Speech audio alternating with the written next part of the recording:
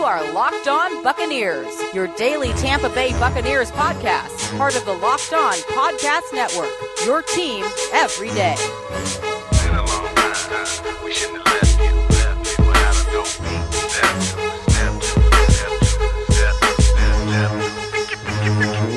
beat. What's up, and welcome back to the Locked On Bucs podcast, brought to you in part by Hotels.com. Hotels.com. Don't hate like your friend's trip. Book your own with Hotels.com and get rewarded basically everywhere. Hotels.com. Be there. Do that. Get rewarded. I am James Yarko, joined as always by David Harrison. You can find everything that we're doing over at BucsNation.com, and make sure you follow along on Twitter at LockedOnBucs, at JYarko_Bucs, at DH82_Bucs, and at Bucs_Nation. David, it has been a while. It has indeed. Like a long time. Yeah. So long that I got a concerning message from Brent over at the Pewtercast asking me if everything was okay, which I do appreciate that he was concerned enough to send me a message and reaching out. But yes, everything is fine, and we are back and hopefully back on schedule for the rest of the offseason. Yeah, it was kind of we've had a couple of those instances recently where, my work schedule gets crazy or I get sick or you've had stuff come up and you've gotten sick. And last week was just like the tornadoes that hit my area. It was the perfect storm to turn into a whirlwind of just mess. But yeah, we are back and we are excited to be back. And today, David, we are going to react to some stuff that new Buccaneers defensive tackle Ndamukong Suh said at his introductory press conference. So at the end of the day, what was the appeal about coming here and playing at Todd Bowles' defense? I think the biggest thing is you hit it right there on the head, Todd Bowles. I've had conversations with him over the last couple of years, especially when he's with the Jets last year. Looked at going there and made the decision I did, but wanted to team up with him and see what him and Casey Rogers could help me continue to grow. I think as professionals, we always want to find ways to continue to grow and meet great people, and I've met Todd probably like 3 or 4 years ago via somebody I highly respect in this game, Jim Washburn. We all kind of knew that somebody like Bruce Arians or somebody like Todd Bowles was going to be a draw for some of these players. And for Ndamukong Suh, somebody who I said on Bucs Nation on an article that'll post today, he's on the back nine of his career, so to speak. He's wanted to play for Todd Bowles for a little while, almost did it last year, and now he has the opportunity to do so, and he's going to take advantage of that. So, it does make a lot of sense. I think what Todd Bowles wants to do and the things that Ndamukong Suh does well really are going to mesh. And, it's something else that I said in my column, which we'll probably get to later, David. I'm not sure what all the quotes you have queued up is, that's what makes it so hard to compare Gerald McCoy to Ndamukong Suh is the fact that they're different players. They're different styles. You're not, it's not like you're comparing a speed edge rusher to a speed edge rusher. There are pretty glaring differences in their games. So getting here, being excited to be here, to play for a coach that he has a lot of respect for and a coach that he's wanted to play for, I think, was obviously a big driving force. But I think that's also what's going to be what brings Ndamukong Suh, how do I want to phrase this? It's what's going to make him work a little bit harder is because it's a place he wants to be with people he wants to be with. Right. And I thought it was interesting that he mentioned, almost landing in New York and playing for the Jets under Todd Bowles last year, because obviously Ndamukong Suh isn't someone that we really paid a lot of attention to last offseason when he ended up signing with the Rams, because he wasn't really rumored. There didn't really seem like there was a need for the Buccaneers to go out and make a splash signing, like getting a guy like Ndamukong Suh onto the team last year. So it's interesting to get that perspective of it, because you almost wonder if it was a situation where, because like you said, he's on the back nine of his career, if he said, I'll go to Los Angeles and hopefully win a ring, versus going to the Jets where maybe he felt like he fit better. Maybe he wanted to play kind of in that style a little bit more. I mean, the Rams, I don't know where they ranked as far as attacking and all that stuff, but I think their defense was fairly aggressive over the year as well. So it's not like a complete, night and day comparison probably. But I do think that Ndamukong Suh probably made that decision to go to LA based off of the caliber of the overall team and the chances to get to the postseason and maybe to the Super Bowl, which they obviously did.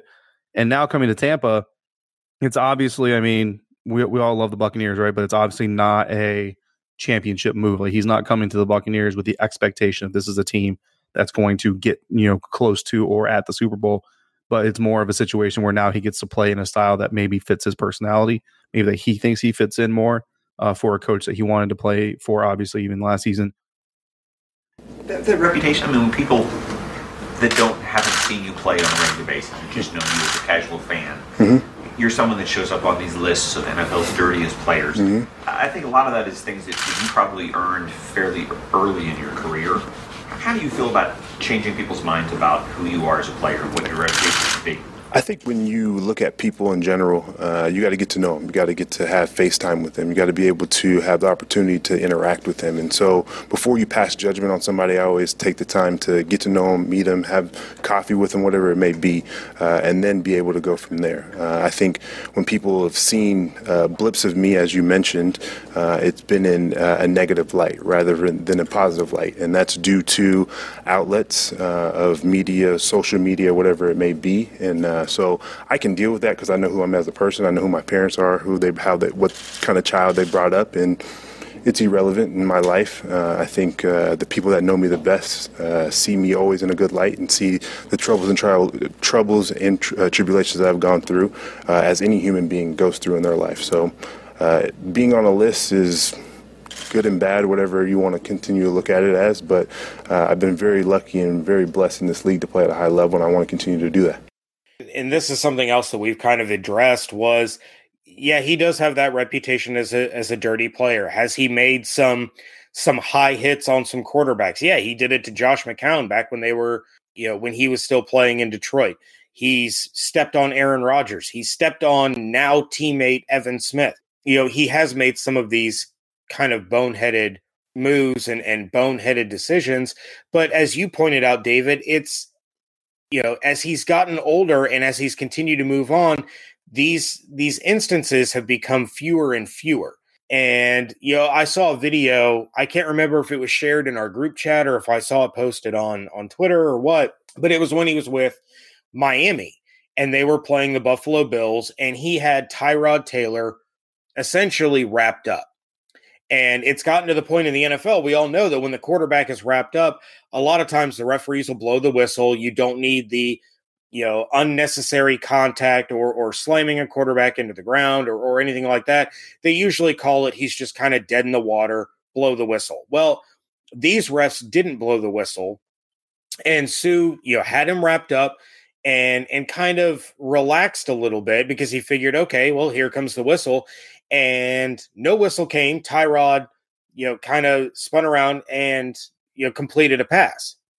Well, the very next play, the Bills scored a touchdown.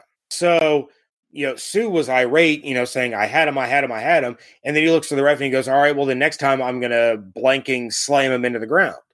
But it showed initially the restraint that he has developed because Detroit Lions, Suh, would have German suplexed him Brock Lesnar style into the ground even after a whistle had blown just to make sure that he was down. So, and I know there was a certain media outlet that jumped all over that quote and said, they basically painted Suh in a negative light based off of that quote, that he was dodging it or denying it or whatever their phrasing was. And to me, he's kind of evolved as a player. And that's part of a maturity process. And he's kind of gotten away from that part of his game. The stigma still sticks, but I don't think we're going to see early in his career Detroit Lions level Suh in Tampa Bay. I'm glad you brought up that direct play, because while I was looking up some stuff about Ndamukong Suh a while back, I actually found a YouTube video that was basically a compilation of all of Suh's dirty plays, and that interaction with the referee where he said, well, next time I'll just, slam him to the ground or whatever he said, was part of it. And I remember watching it and thinking that's an extremely slanted view of what you just showed, because there's no context to that. And again, the question had to come out. I got it. And we, like you said, we've talked about it. I've written about it on Bucs Nation. These lists that he's been on for being dirty players, they're 5, 6, 7, 8 years old. They're almost as old as his career. Yet there's some other lists, like lists of most charitable athletes in the country that he's been on since, that for some reason nobody really likes to bring up and nobody likes to talk about. It's confirmation bias, and it's all over the place. Not just with Ndamukong Suh, it's with a lot of people. But we as a society tend to seek out the evidence that supports our beliefs, and we don't look for, or we don't like to acknowledge the evidence that does not follow our beliefs. So if we think Ndamukong Suh is a dirty player, and then we look for the evidence that Ndamukong Suh is a dirty player, even if the evidence in question is 8 years old, or if it's slanted in a certain context. Like there was another clip on a video of an interception that happened against the Minnesota Vikings while Suh was playing for the Lions. And during the return, Ndamukong Suh committed an illegal block on the Vikings center at the time. I don't remember his name, and actually ended up injuring him. And a lot of people, of course, Ndamukong Suh's a dirty player, he's a dirty player, he's a dirty player. Well, if you listen to the clip during the broadcast, I can't remember who the broadcast team is. It was on Fox. They even stay on there. Now, don't get me wrong, the broadcast team didn't do Suh any favors, but they even said on there, this is a new emphasis for this season. This rule has changed. You can no longer block people the way that Suh blocked that opposing player. So this isn't a play that wasn't at one time legal. It was at one time legal. It was changed that very season that this play happened. I want to say it was 2015, maybe 2013. I can't remember exactly. But that year, it was the first season that you could not do what Suh did to that other player. It was the very first year. And not for nothing, guys, Ndamukong Suh is a defensive tackle. Do you think Ndamukong Suh spends a whole lot of time knowing what blocking rules have changed in the National Football League? I don't know how many times a defensive tackle goes out there and does blocking drills, or how many times they practice blocking, or how many hours they spend studying the NFL rule changes and blocking. I don't know, guys. It's one of those things where his instincts as a football player, and at this time he's 25, 26, 27 years old, are going to take over. And if his entire football playing career, that block has been a legal block, it's reasonable for instincts to take over. Now, some of the other stuff that he's done, of course, there's no justification for it, but that's kind of an example. Like, you hear him yell at the ref saying, well, next time I'll just slam him in the ground. Oh, well, that just serves to prove that Ndamukong Suh is a dirty player. No, the full context of it is he's a guy who learned from his past experiences, tried to make a better decision, ended up hurting himself and his team for that smarter decision. So now he's frustrated and saying, like, you want me to change, I just changed, but now you're using my change against me and my team. It's frustration. Same thing. We just got an interception. I'm trying to get my team, in a better situation, trying to help them score. I'm going to throw a block. Six games ago, maybe it was a legal block, but now it's not. Again, he's a defensive tackle in the heat of the moment, made a mistake, but here it is on this YouTube clip saying this is why he's a dirty player. No, again, if you want evidence that he used to be a dirty player, you've got plenty of it. You don't need to fabricate any of it. But there are some things that have been taken a little bit out of context. There was a comment on one Bucs Nation article where somebody pointed out they had two roughing the quarterback penalties last year. So it's evidence that he's still dirty. Show me a prolific defensive player that didn't have a roughing the passer penalty. Like, come on, guys. Clay Matthews had like 7 in the first 2 weeks. Yeah, I mean, that's today's NFL. Like, Gerald McCoy had one, and he was apologizing to Ben Roethlisberger as he was committing it. So it is what it is. But yeah, I think we've kind of played that to death, but it was just interesting that it was brought up. However, thankfully, during the press conference, his charity work was also brought up, which made me happy. And that's actually our next clip. Well, real quick, before you get to that clip, the only thing that I would like to throw in to bounce off of what you were saying about, that block and how the rule had changed and yada, yada, yada, it makes me wonder how many Buccaneers fans that don't like Suh or call Suh dirty or something like that were also okay that Warren Sapp nearly paralyzed Chad Clifton back in the Bucs Super Bowl season when there was absolutely no reason to block Clifton the way that he did, or at all, considering Clifton was 40 yards away from the play.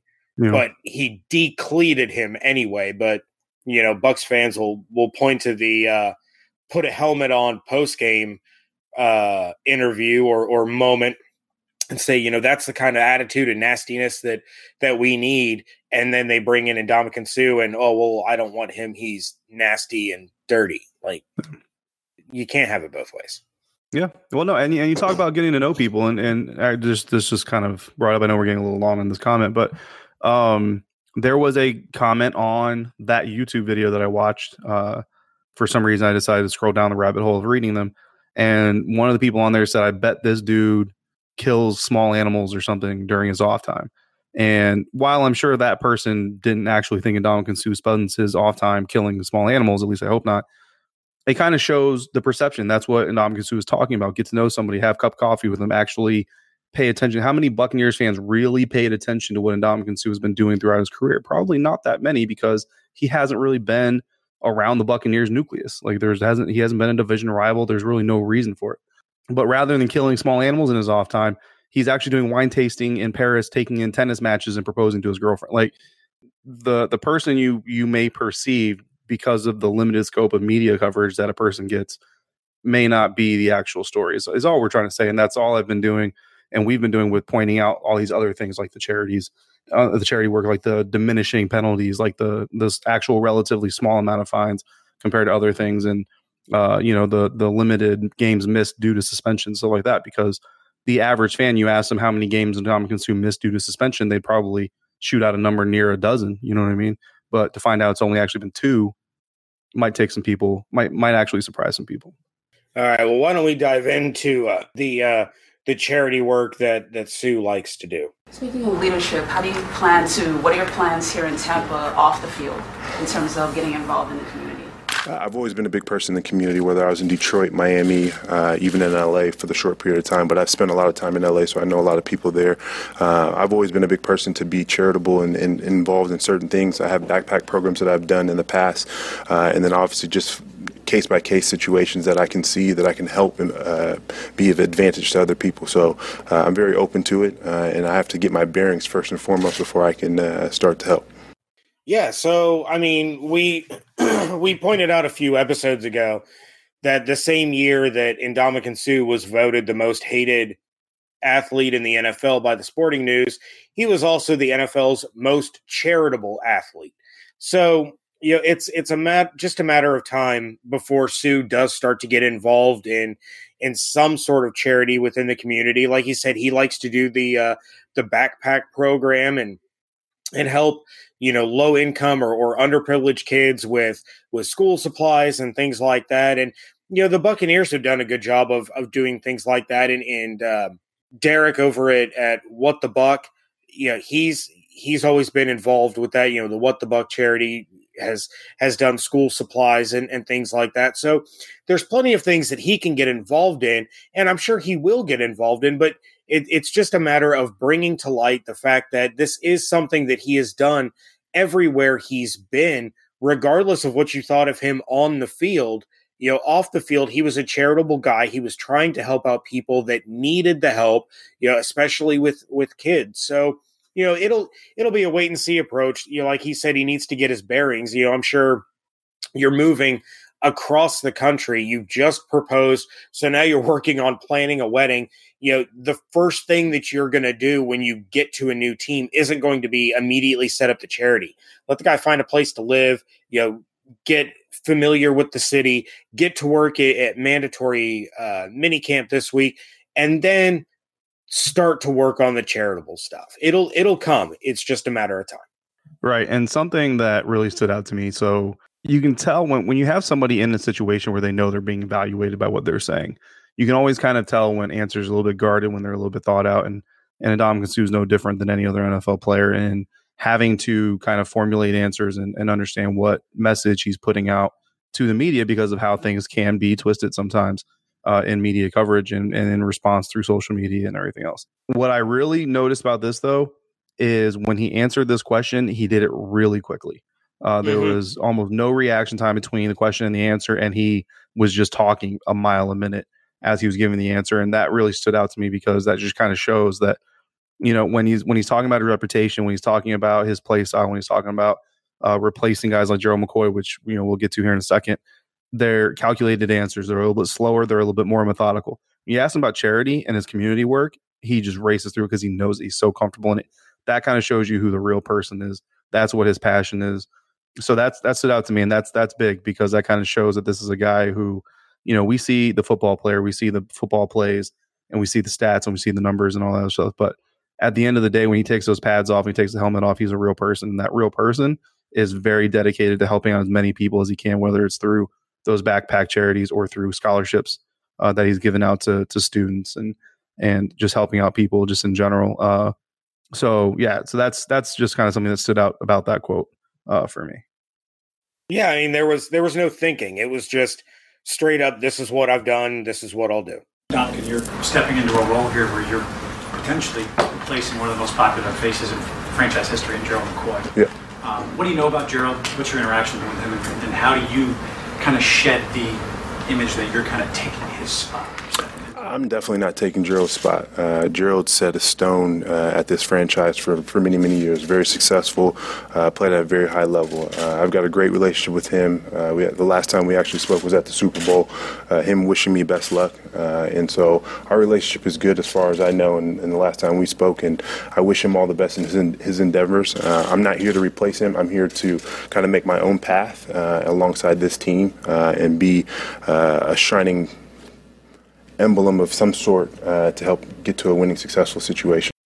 And this is exactly what I wrote about on Bucs Nation. Was he's not replacing McCoy.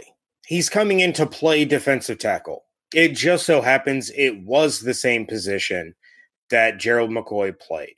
Gerald McCoy wasn't cut to sign Ndamukong Suh. Ndamukong Suh was signed because the Bucs had to move on from Gerald McCoy. And David, we've talked about it, over and over.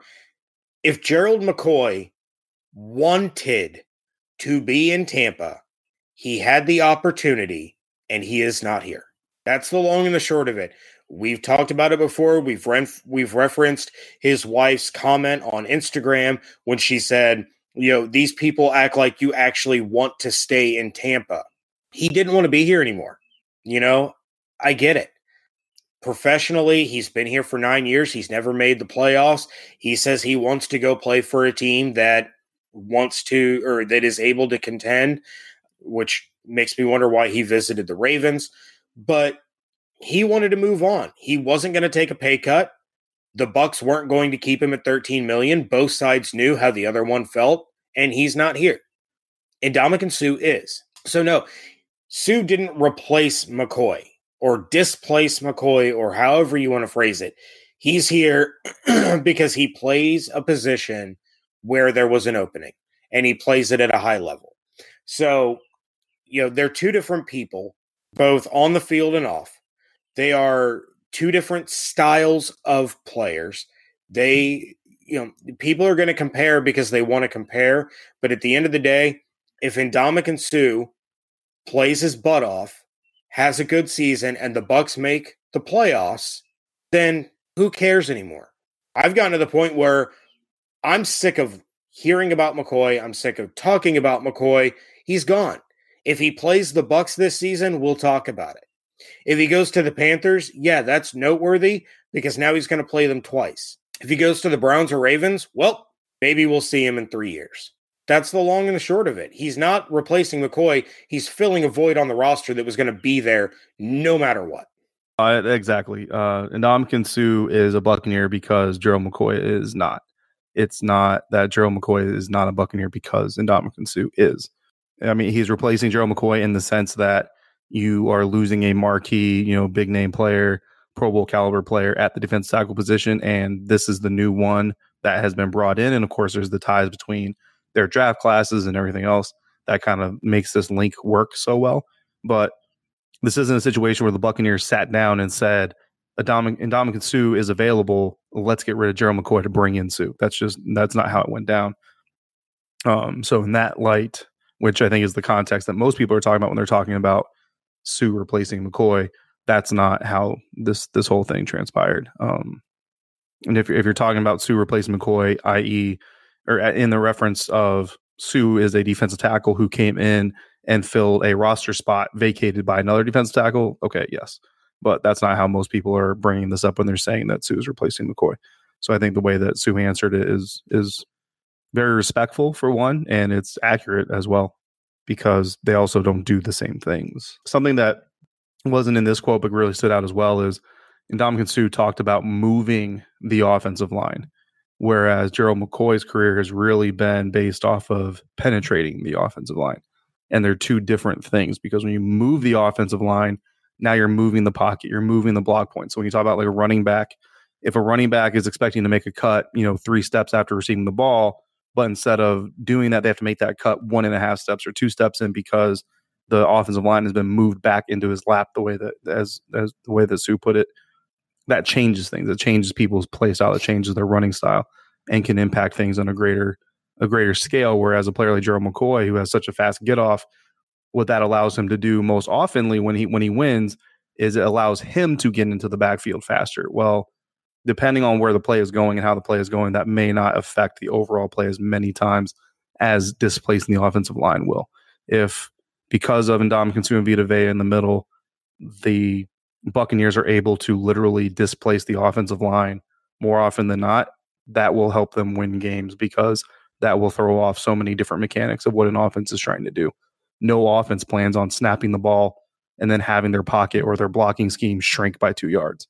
All right. Well, David, before we move on to the next quote, of course, we have to give a shout out to our good friends over at Grip 6 Belts. Today's show is brought to you in part by Grip 6, ultra lightweight with no holes, no flap, and it will make a great Father's Day gift. Just go over to Grip 6 for a special offer at grip6.com/lock. That's LOCKE. David, let's bring on our next quote. You're 32 years old. You haven't missed a game due to injury at all. Mm-hmm. How much longer do you think you can play or want to play in the NFL?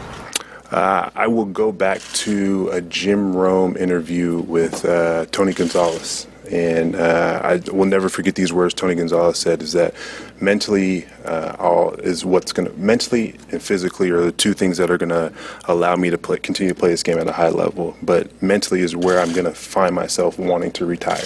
And so for me, physically, I think I can play as long as I want to. And I think the team that I have that works with me day in and day out affords me that, as well as the hard work that I put in the off season.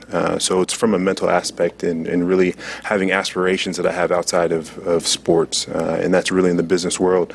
I've been fortunate enough to have some amazing mentors. And so it's when I decide I'm really looking for an opportunity to kind of move in a different direction and have my main focus in life being business and entrepreneurship and whatnot. Yeah, I mean, those are the two sides of football. It's the mental side and the physical side. And so if Suh believes that he can play as long as he wants to, it's just a matter of how long his mind is going to be in it, then, maybe this is his last hurrah. Maybe this is his final season. Maybe he does have a great year and the Bucs go to the playoffs and he says, you know what, we got something special. I want to be here for 2 more years. We have something in the works. There's something brewing here, and I want to continue to be a part of it. That's the mental side. That's where his brain is telling him, you need to keep doing this. You want to keep doing this. It's when he gets the I can't think of a good player example, but when he starts to wake up in the morning and dread going to work, or a season ends and he's like, man, I don't really know if I want to do this anymore. That's when, once you start getting those thoughts, it's too late. You can't ramp yourself back up after that.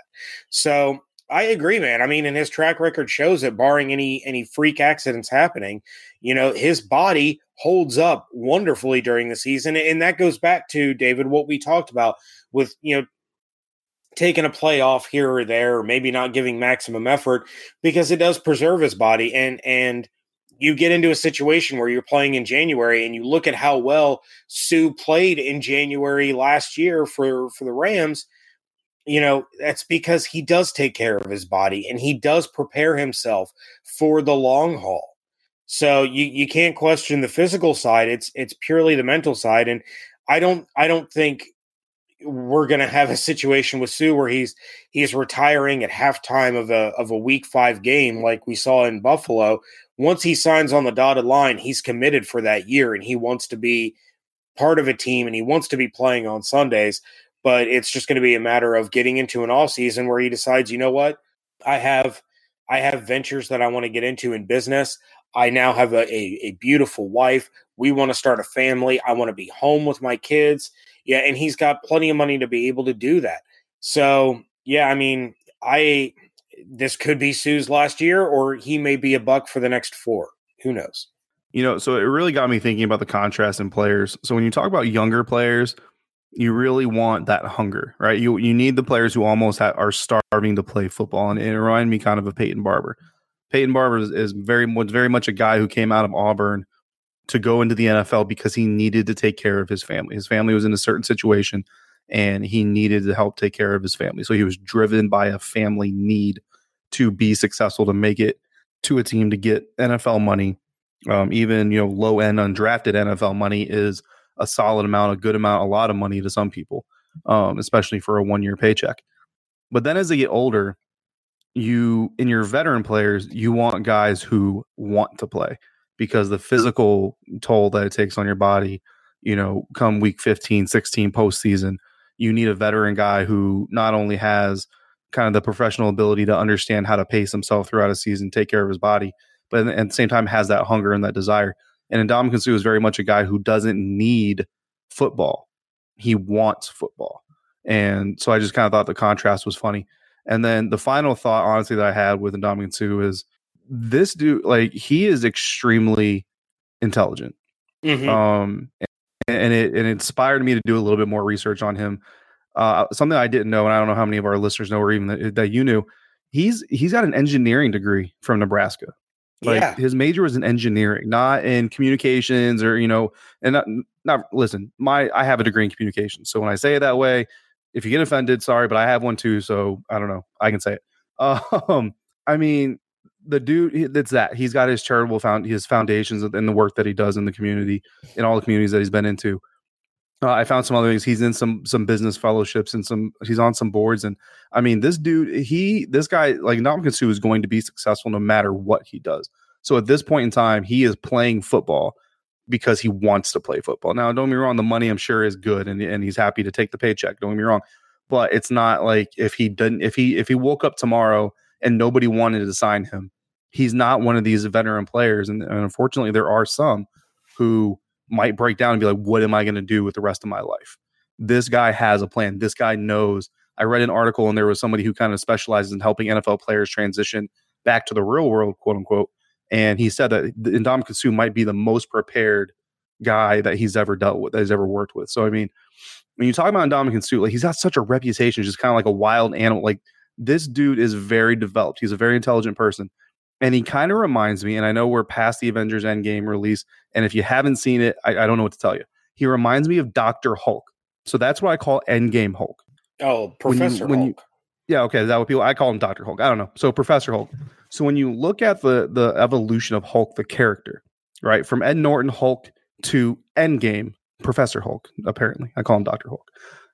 That kind of, like, honestly, it kind of looks like Ndamukong Suh, because even in Ed Norton Hulk, there is this genius person, highly intelligent, highly functioning person behind the beast. But what is everybody there to see? Everybody's there to see the beast. Everybody's there to see the anger. Everybody's there to see. And what do you see? You see someone who is a valuable part of the team, true, but at times is hard to control, and at times kind of oversteps certain boundaries. But then as they develop into a guy who has a bigger impact on the overall storyline, and he becomes like in the movie, he becomes part of like a counselor to some of the other team members and so on and so forth. But there's always still kind of that raw energy, behind the mask. And then here we are in the culminating stage where you see this dude who's kind of a balance of both. Like, he's got the ability and he mentioned it in the press conference, between the white lines, when he steps in there, it almost reminded me of character actors. Like, when he steps into the football field, he becomes the beast. But then when he steps off the field, he becomes the professor. And now in his veteran stage, he can be both at the same time. There's not this dramatic morph. He can come out there and attack a player. And like I said in one of our last episodes, come out there to take this dude's paycheck. But at the same time, he can do it from an intellectual standpoint, where now he kind of understands some of the concessions he has to make from his youth in order to stay on the field, in order to stay effective for his team. Something else that I stumbled upon that I really wanted to get out to people, because there's going to be guys who are just against the Ndamukong Suh signing no matter what happens. But the last thing I want to say, because one of the biggest things is, if he was that great of a player, that great of a teammate, he never would have left Detroit.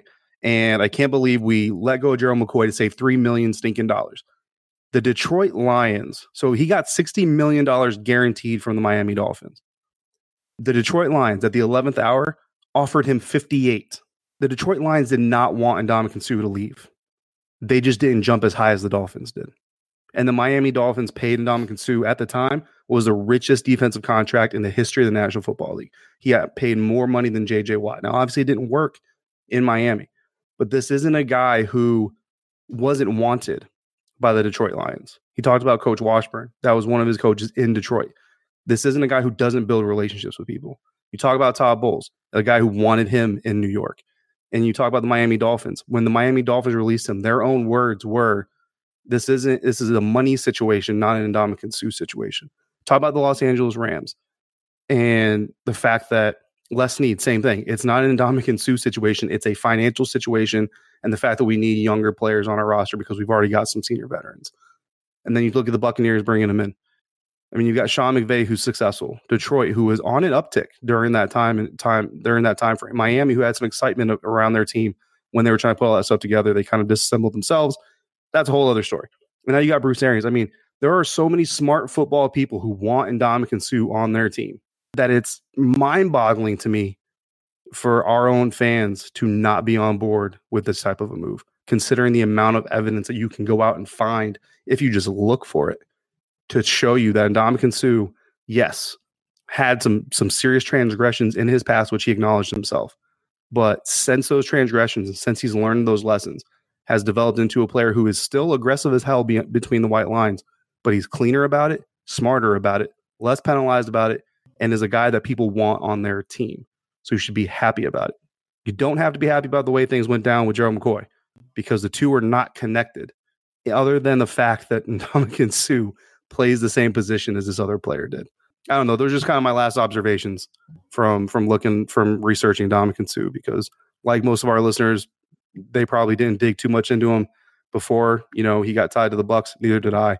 So I started digging, and man, I'm impressed with what I have found. Yeah. So that's kind of my dying declaration on the Ndamukong Suh soapbox.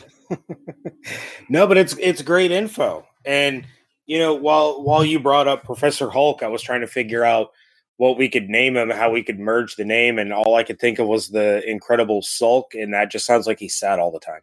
So you know what I thought of? So here's the name that I thought of, but it's not Avengers word. That's why I kind of went away from it. Was like on the football. So off field, he's Ndamukong Suh, right? Mild-mannered, wine-tasting, tennis watching, soon-to-be husband. On the field, he's Ndamukong Suh. Oh, there you go. I like That's it. What I came up with. But they're not Avengers linked, so I don't know. All right. Well, David, before we get out of here, we, I made a promise that if people left us iTunes reviews, we would read them. We have gotten a few. We're just going to touch on one right now. We'll get to the other ones later this week. But this review comes in from Fresh Start 49, 5 stars. Title says, Displaced TB Bucs fan. I am a diehard, in quotations, 1976 Bucs fan living in Ashland, Kentucky. In general, the podcast dropping every morning is amazing. Really like getting the daily updates of my favorite team. Your take on the Gerald McCoy situation makes a lot of sense. Great job, fellas. Keep it coming. And of course, you can leave us your iTunes reviews. And if you do, please give us 5 stars. It helps other Buccaneers fans find us. And we will read it and react to it on the air.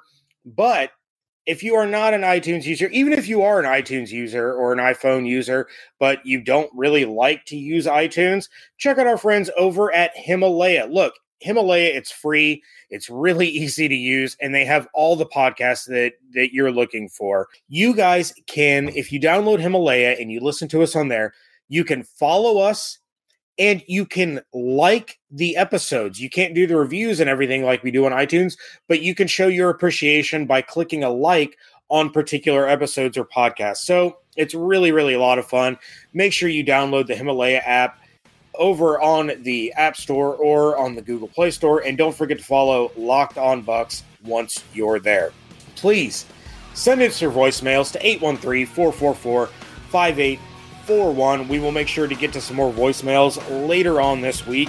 Check out everything David and I are doing over at BucsNation.com. Please make sure you're following along on Twitter at LockedOnBucs, at JArco_Bucs, at DH82_Bucs, and at Bucs_Nation.